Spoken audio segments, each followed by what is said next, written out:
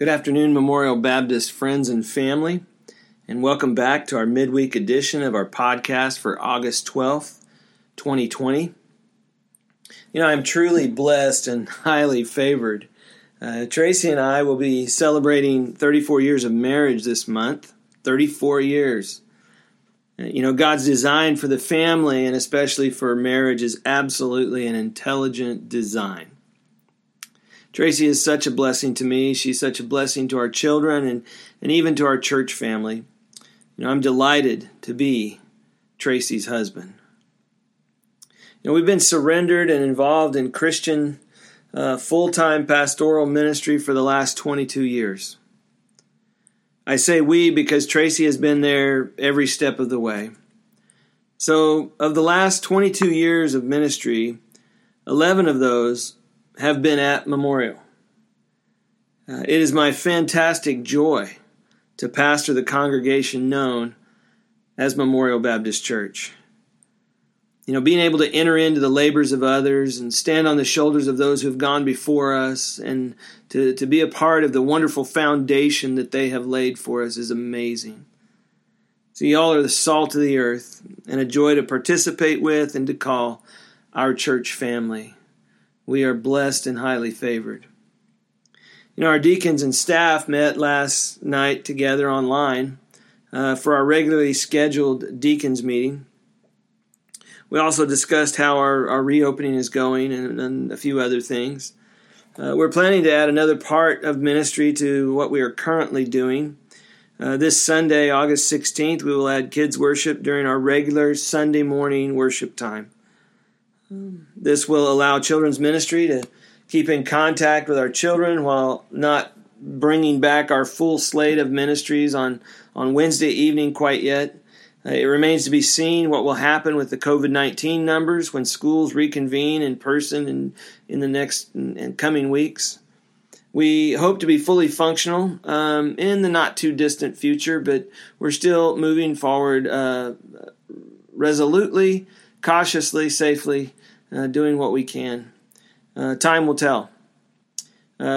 We have other plans that we are working on to raise the level of ministry in our church, and we look forward to sharing those as we are able to move forward in them. Now, while no one enjoys wearing a mask, I want to please help us as we continue to practice protocols and social distancing. We need to be good examples and good stewards of what God has given us. Please allow me to emphasize and reiterate just a few things. On Sunday mornings, we open the doors at 10:30. I'm asking everyone who is coming to worship to please wait in your vehicles until 10:30. We're discouraging socializing, just hanging out and visiting within the building. So if you need to visit with someone, invite them to your house. Call them on the phone. Go to a restaurant or go to some other place. We're trying to continue meeting without becoming a hub for the coronavirus. So let's practice our social distancing measures, wearing a mask, using hand sanitizer, washing our hands often. Also, if for some reason you contract the coronavirus, please call the church office and let us know. If you test positive for COVID-19, we need that information to figure out who else was exposed or may be infected so they can go get tested. We want to be good citizens and neighbors in doing our part to limit any spread of the virus among us. As I've said before, if you have questions or concerns, please call us. I know it's not easy for any of us. We're trying to keep our people and our most vulnerable ones safe as we open up slowly and cautiously. Again, if you have questions or concerns, please call us. Each of us should assess our own risk individually and in relation to our own families. Please exercise the freedom and the good sense to do what you need to do, extending grace to others as they do the same thing. Now, before we look at our scriptures passage for this afternoon, I would like to pray together. And if you would, pray with me while I lead us in prayer. Loving Father, thank you for this day. Thank you for all that you do for us every day. Thank you Father, for being the everlasting Father, the Almighty God. Thank you for being the creator and sustainer of all things. We recognize that we need you. Oh, how desperately we need you. Father, you've given us everything that we need for life. You've given us breath. You've given us provisions. You've given us salvation. You've given us eternal life. It all comes from you. And so, Father, we just pause right now just to say thank you for loving us. Thank you for choosing us. Thank you for guiding us. Thank you for being with us. Thank you for never leaving us. Thank you for healing us. Thank you for creating us. Thank you for being our friend and our God. Lord, I want to lift up some of those that are struggling right now. I pray for comfort for those who are grieving. I lift up Barbara and Juanel and Joel and their family as they grieve the loss of Juanel's grandson, Cy. I pray for his wife, Lana. I pray for their 2 children. I ask, Father, that you would bring comfort to them in this time when their world seems upside down. Father, when they're mourning and things aren't right, and I pray, Father, that just a sense of peace would come over each one of them during this time. Father, we don't have answers. They don't have answers. But Father, we know that we can trust you. So I pray, Father, for your grace, your mercy, your peace, just to flood the Shoemate family. Guide them, help them. Father, lead them. I lift up Sheila Hubbard to you. I know she's having shoulder surgery in the near future, probably this next week. So I pray, Father, that you would give her your grace and your mercy, that you would give the doctors wisdom in what they are going to do and how they're going to do it. I pray for a full recovery. I pray your will. I pray, Father, that you would guide her through this time. Be with Steve. I pray, Father, that it would be something that brings you glory and honor. I lift up Bill Blankenship to you and the myriad of health issues that are going on with him, his diabetes, the kidney function, all of the things that are going on there. So I pray, Father, that you would restore each of these areas in your time, and Father, by your will and by your might, Father, that you would show yourself mighty in Bill's case. I pray that also, Father, for Christy Morehouse. Father, my heart goes out to them. I pray that you would be with her and Anthony. Father, that you would be with their children and their parents. I ask, God, that you would just continue to show yourself mighty. I pray for a good report on the CT scan. I pray, Father, that these treatments would accomplish the things that they were meant to accomplish in bringing about healing in her body. I lift up Christy to you, Father. I pray your blessing upon her and Anthony. Father, I lift up Jacob to you, John Webb's nephew, grandson, I pray that you would just be with him and that you would touch his life and continue to give him full range of motion and healing in his body. Father, in your timing, for your glory. I lift up all of the people and families that were devastated in Lebanon by the explosion last week. I ask, Father, that you would give them your grace and that you would draw them to you during this time. Father, that the believers there would be ministering to those folks. And Father, that you would give them what they need in these troubling hours. Father, how devastated these families must be. Lord, your grace is sufficient for our every need. So, Father, I pray that you would just guide us. I pray for those who are out doing disaster relief work right now. I lift up Jim and Monica and Andy Fowler and others, Father, that are out serving those in need. God bless them. Bless them immensely, Father, for their work for you, their kingdom work, them being your hands and feet in difficult situations, helping people just by feeding them and helping them with their laundry and doing the things that they're doing to help them get back on their feet. I pray that you would just bless them. Father, that you would give them some fruit in their labors, that they would see people coming to know you in a very personal way. What a blessing it is to see people deployed out there serving like Jim and Monica and Andy and others. Father, we are so blessed to have people in our church that want to serve. So God, I ask that you would continue to bless them. Be with our missionaries around the world who are out there ministering to folks and sharing the good news. I pray for the persecuted church around the world that is being persecuted for their faith in Jesus Christ.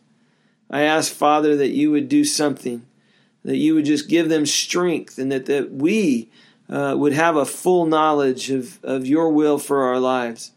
And Father, that we in our moment, in our hour of persecution, would not shrink back. But Father, that we would be all in with you, and Lord Jesus, that you would be our Savior and Lord all the way to the end. Father, help us to persevere. Father, thank you for this time. I pray that you would be with our Bible lesson as we look into your word. I pray that you would speak to us, Holy Spirit, that you indeed would be our teacher and our guide. And Father, we're going to be very careful to give you the praise and the glory and the honor for everything you do.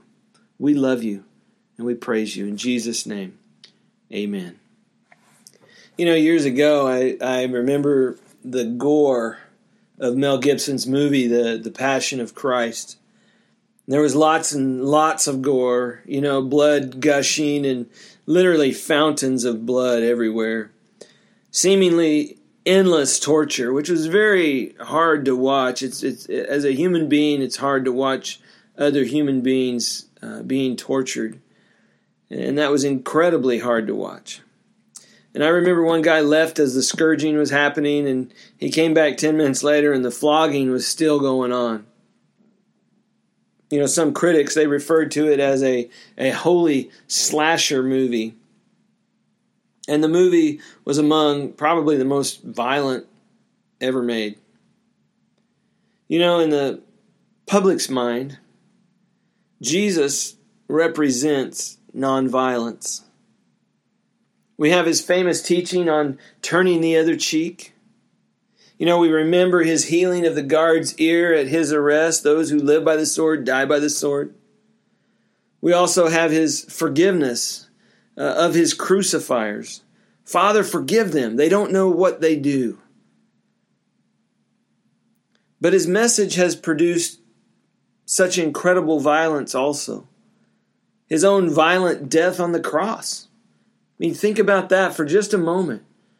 Crucified on a Roman cross, spear in the side, nails in the hands and feet, crown of thorns on a Roman cross.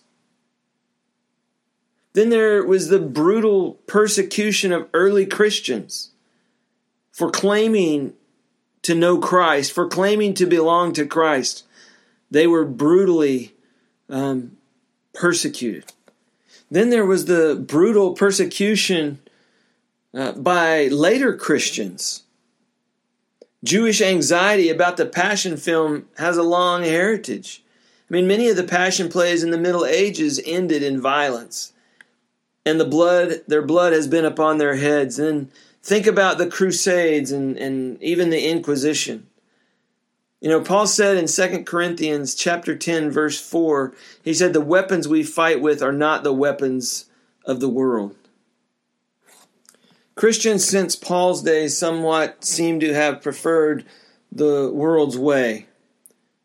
Violence is evil, but it is reality. The Passion of Jesus really happened. Maybe not exactly like the film, but Jesus did die a violent death. See, violence in our world is a continuing reality. Maybe it takes violence to end violence. But understand this, the violence of the cross served a purpose. Sin requires sacrifice. A price must be paid. Sacrifices had to be costly, not free. A substitution must be made. In the Old Testament, an animal took the sinner's place. This was imperfect and had to be repeated continually. See, the Old Testament has many examples of blood sacrifices. There were blood sacrifices offered in order to cleanse the sanctuary. There was blood sacrifices offered to cleanse the priests. On the Day of Atonement, there was sacrifice made for the nation.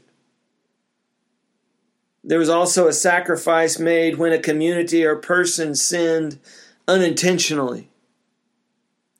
So the summary in Hebrews, we find in chapter 9, verse 22, and it says, without shedding of blood, there is no forgiveness of sin. There is no remission of sin. And the New Testament upholds that same principle because Jesus' death was an atoning death. He took our place, yours and mine. He paid our penalty. He understood this and taught it to his followers. He made it the focus of the Last Supper. See, as a sacrifice, Jesus is different. His was a single sacrifice, once for all. It does not need to be repeated, and indeed cannot be. It cleanses our sins, and it even cleanses our consciences. Brothers and sisters, you need the blood. You need the blood of Jesus Christ. Now, in our passage tonight in Hebrews chapter 9, verses 11 and following, we notice some features of the new covenant described. The writer of Hebrews has talked about the tabernacle and the how the old and new covenant and such up through verse 10 in chapter 9 as we talked about last week. But I want to begin reading, and I want to read in verse 11 of chapter 9 of Hebrews. It says this. It says, "But when Christ appeared as a high priest of the good things to come, he entered through the greater and more perfect tabernacle, not made with hands, that is to say, not of this creation, and not through the blood of goats and calves, but through his own blood. He entered the holy place once for all, having obtained eternal redemption." Verse 13. "For if the blood of goats and bulls and the ashes of a heifer, sprinkling those who have been defiled, sanctify, and the cleansing of flesh, how much more will the blood of Christ, who through the eternal Spirit offered himself without blemish to God, cleanse your conscience from dead works to serve the living God? For this reason he is the mediator of a new covenant, so that since a death has taken place for the redemption of the transgressions that were committed under the first covenant, those who have been called may receive the promise of the eternal inheritance. For where a covenant is, there must of necessity be the death of the one who made it. For a covenant is valid only when men are dead, for it is never enforced while the one who made it lives. Therefore, even the first covenant was not inaugurated without blood. For when every commandment had been spoken by Moses to all the people according to the law, he took the blood of the calves and the goats with water and scarlet wool and hyssop, and sprinkled both the book itself and all the people, saying, 'This is the blood of the covenant which God commanded you.' And in the same way, he sprinkled both the tabernacle and all the vessels of the ministry with the blood. And according to the law, one may almost say all things are cleansed with blood, and without shedding of blood there is no forgiveness. So as we look at this passage, the features of the new covenant are described.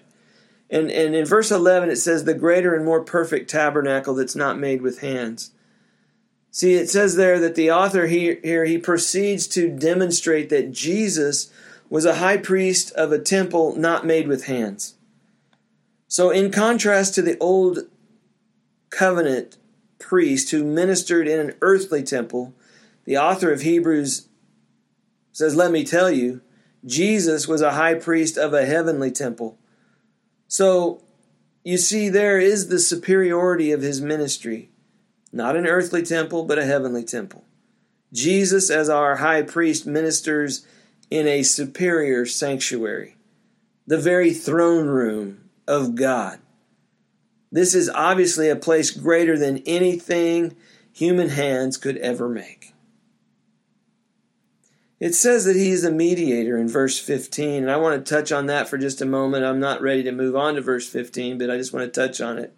See, a mediator comes between estranged parties and works to effect their reconciliation. A mediator is someone who stands in the gap and brings both sides together. That's what a mediator does.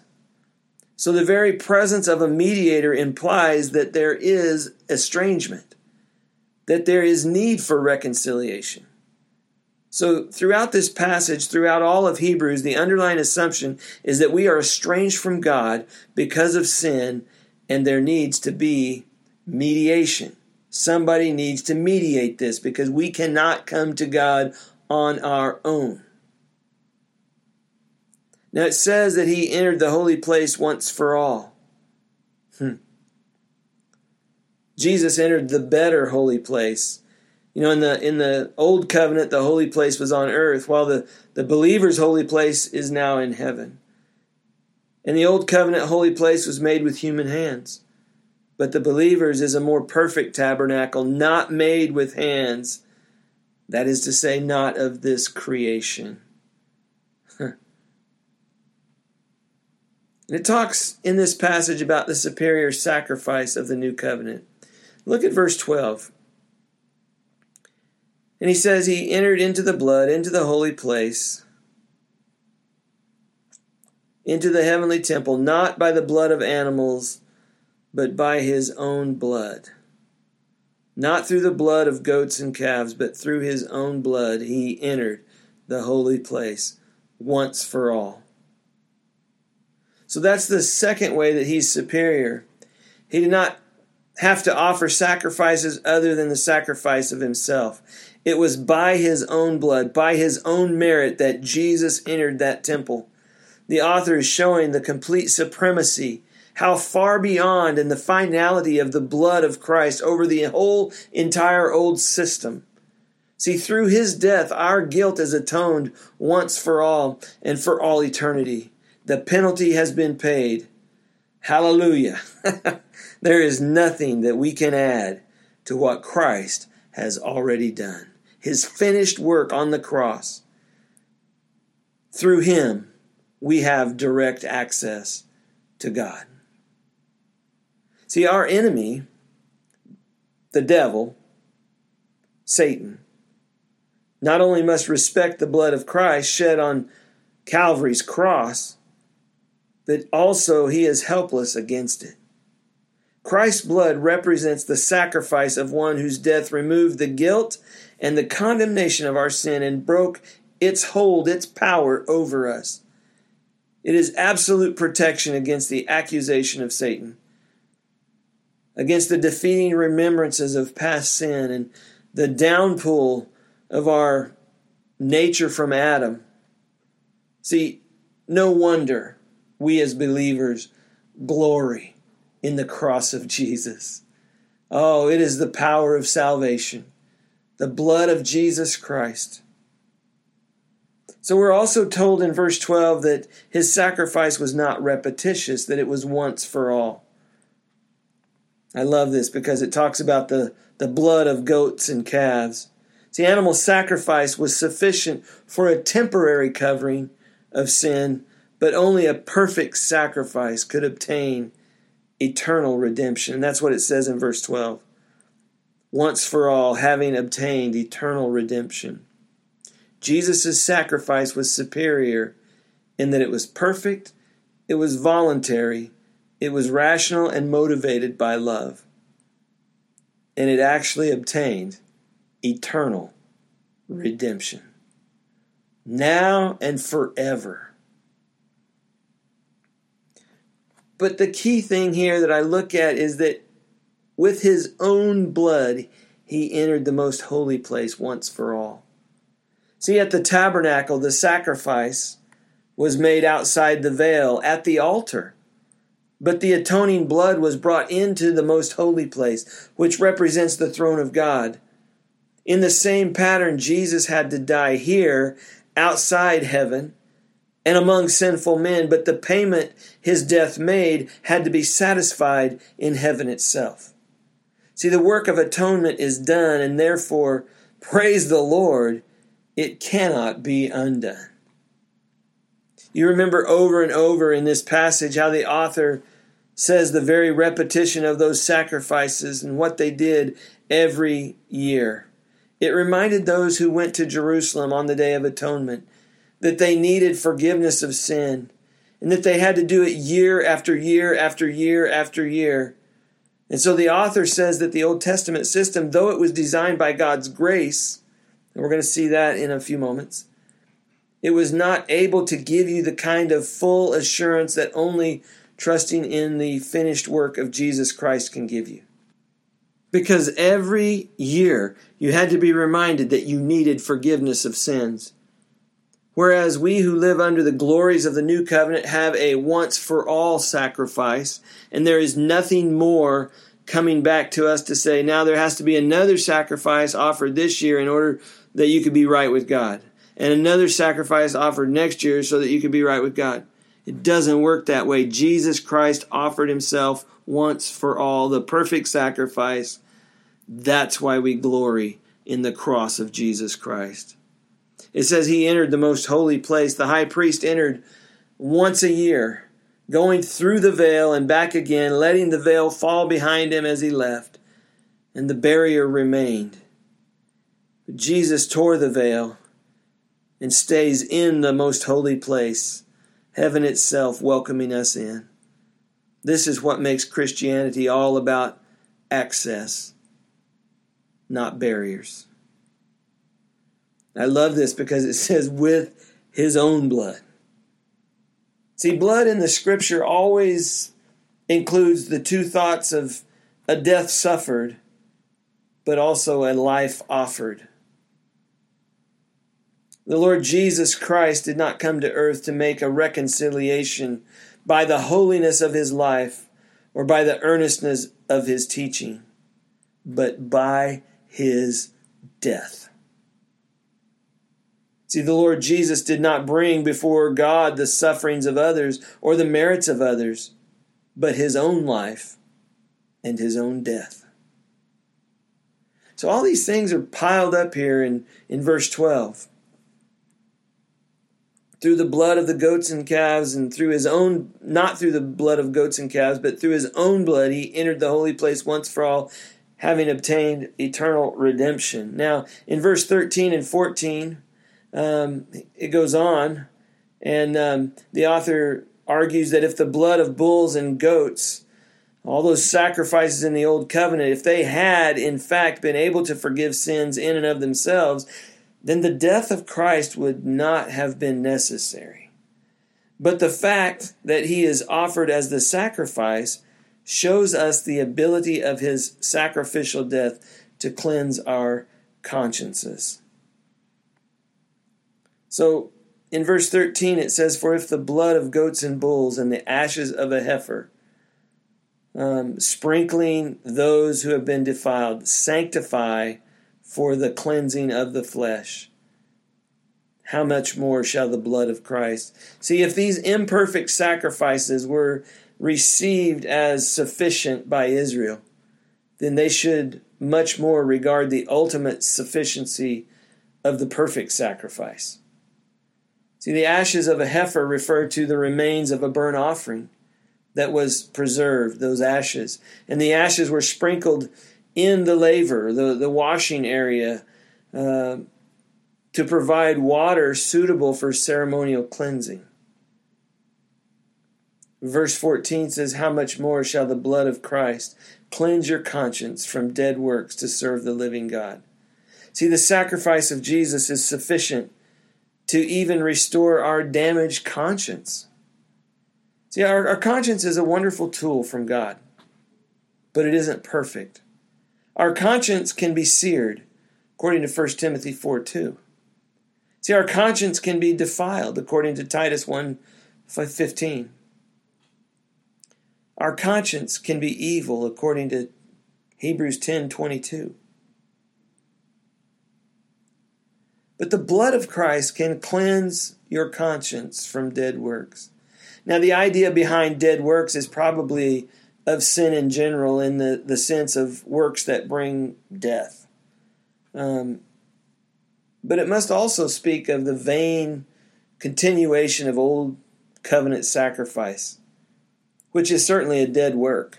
I mean, when you think about what they did now that Jesus has come, that would be a dead work if we still had to go back and sacrifice animals. The very type of thing these discouraged Jewish Christians who the writer was writing to were tempted to go back and do. Those dead works.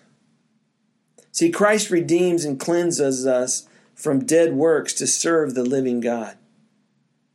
See, some Christians serve God in an attempt to maybe pacify their guilty conscience. It makes them feel good or that kind of thing. They erroneously think, well, if I do enough for Him, maybe He will forgive me. Folks, that's the wrong motive. Others mistakenly think that God forgives them so that they can feel good. You know, their focus is on themselves, not on God or on others. Again, that's a wrong focus. See, the proper order is that God has forgiven me by His grace through the precious blood of His Son. So now I'm free to serve Him. And there's kind of three senses here in which the works of those who have not trusted in the blood of Christ are dead works. Now, first, I would say this. I would say they are dead works because the one doing them is dead in his sins, separated from the life of God.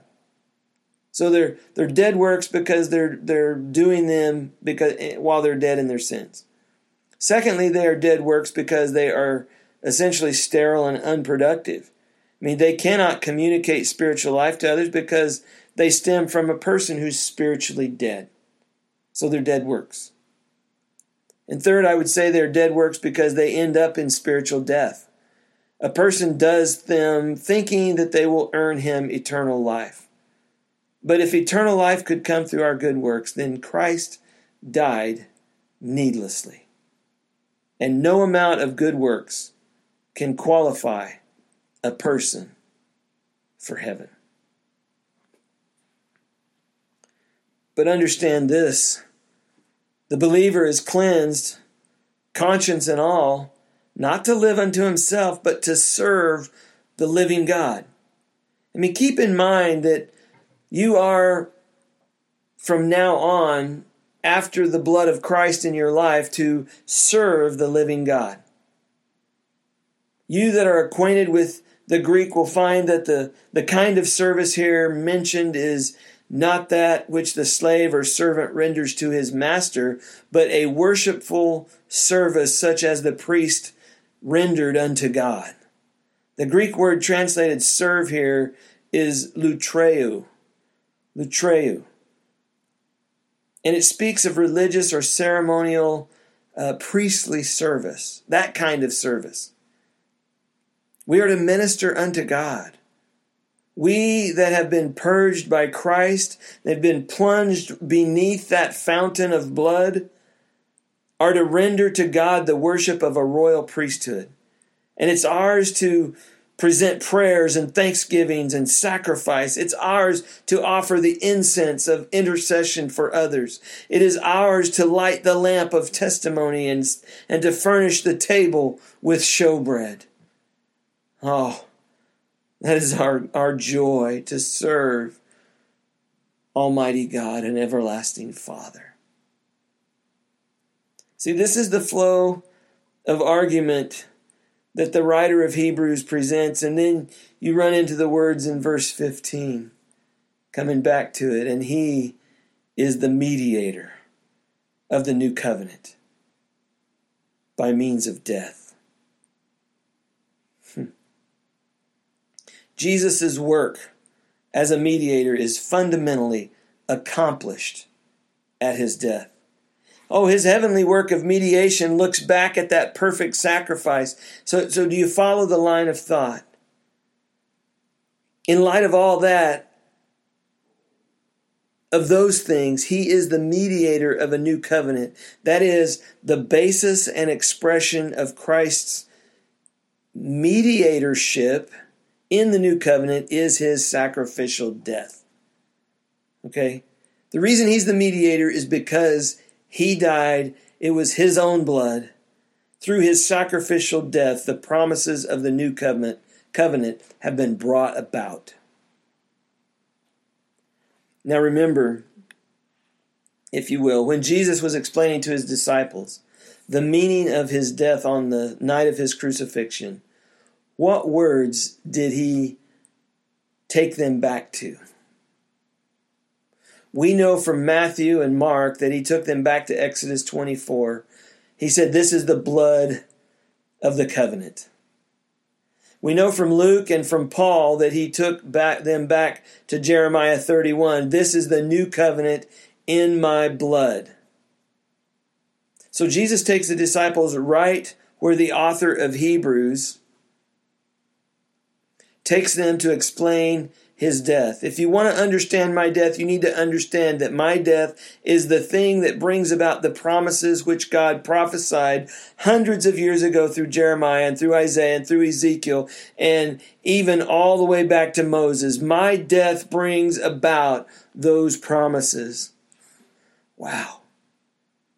That's what it means that I'm the mediator of the new covenant. I'm bringing about all of those promises that were brought about way back then for the redemption of the transgressions under the new covenant. You see, Jesus' payment on the cross accomplished redemption for those under the first covenant. Every sacrifice for sin made in faith under the Mosaic command was an IOU paid in full at the cross. That's fantastic. How wonderful. How marvelous. And now we look at verse 16 through 22, and it talks about the necessity of Jesus' death. Verse 16 says, "For a covenant is valid only when men are dead." You know, the testament, if you will, the will, the testament, in a sense, the last will and testament, only takes effect when the person who made that testament dies. So Jesus had to die for the testament, the covenant, to take effect. The same word in the Greek is used for covenant and testament, and they're interchangeable. And although the double use is difficult, there seems to be no doubt in verse 15 that the word means covenant, and in verses 16 and 17, testament, and then in verse 18, covenant again. Okay? So if there's a question about whether a man is alive or not, you cannot administer his estate. But when you have certain evidence that the testator has died, then the will stands. It's like that with the wonderful gospel. If Jesus did not die, then the gospel is null and void. But because he has died, and because it was his own blood, that testament is in full effect. Verse 18 says, "Therefore not even the first covenant was dedicated without blood, not inaugurated without blood. Clearly, death was necessary to the Old Covenant. Virtually every part of the sacrificial system under the law of Moses was touched by blood in some way or another. It says, without shedding of blood, there is no forgiveness. This is foundational principle of God's dealings with men, with people. Modern people think that sin is remitted or forgiven by time, or by our good works, or by our decent lives, or simply by our dying. But there is no forgiveness without the shedding of blood, and there is no perfect forgiveness without a perfect sacrifice. The concept of blood was not foreign to the Old Covenant or Mosaic Law, for when the Mosaic Law was given, the tablets and the people, those entering into that covenant, were sprinkled with blood and water. Exodus 24:8 is quoted to show the importance of animal blood in the Mosaic system. This is the blood of the covenant which God commanded you. Even the tabernacle, which had its authorization from the Mosaic Law, and the various pieces of furniture in the tabernacle were sprinkled with blood. Anything that sinful men are connected with must be cleansed by blood.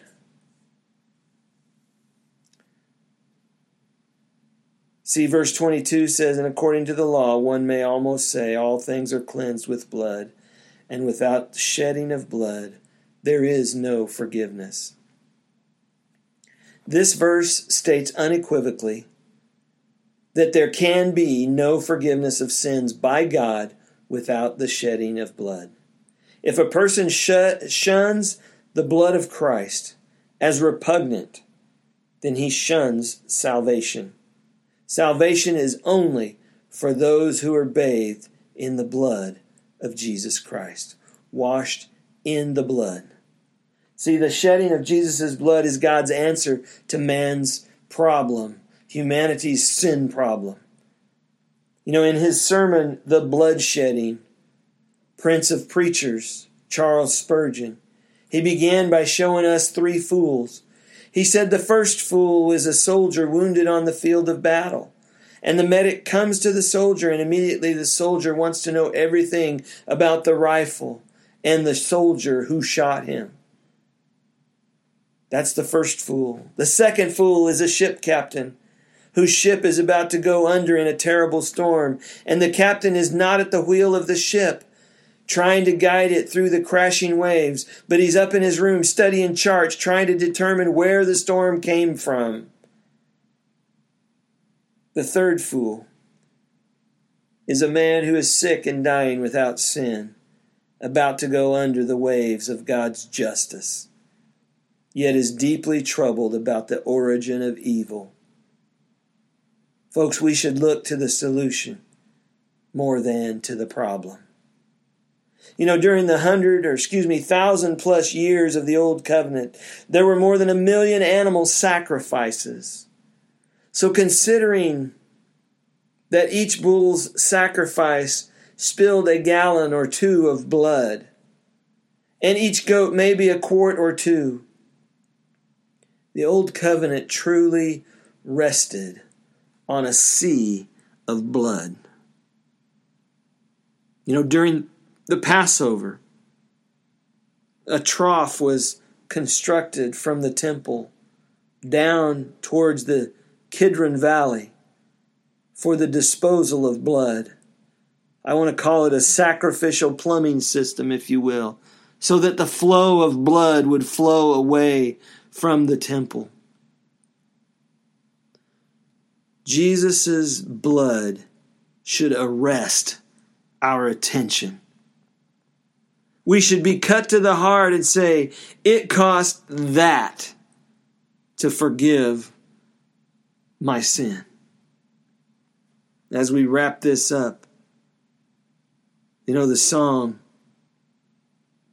nothing but the blood of Jesus is true. What can wash away my sin.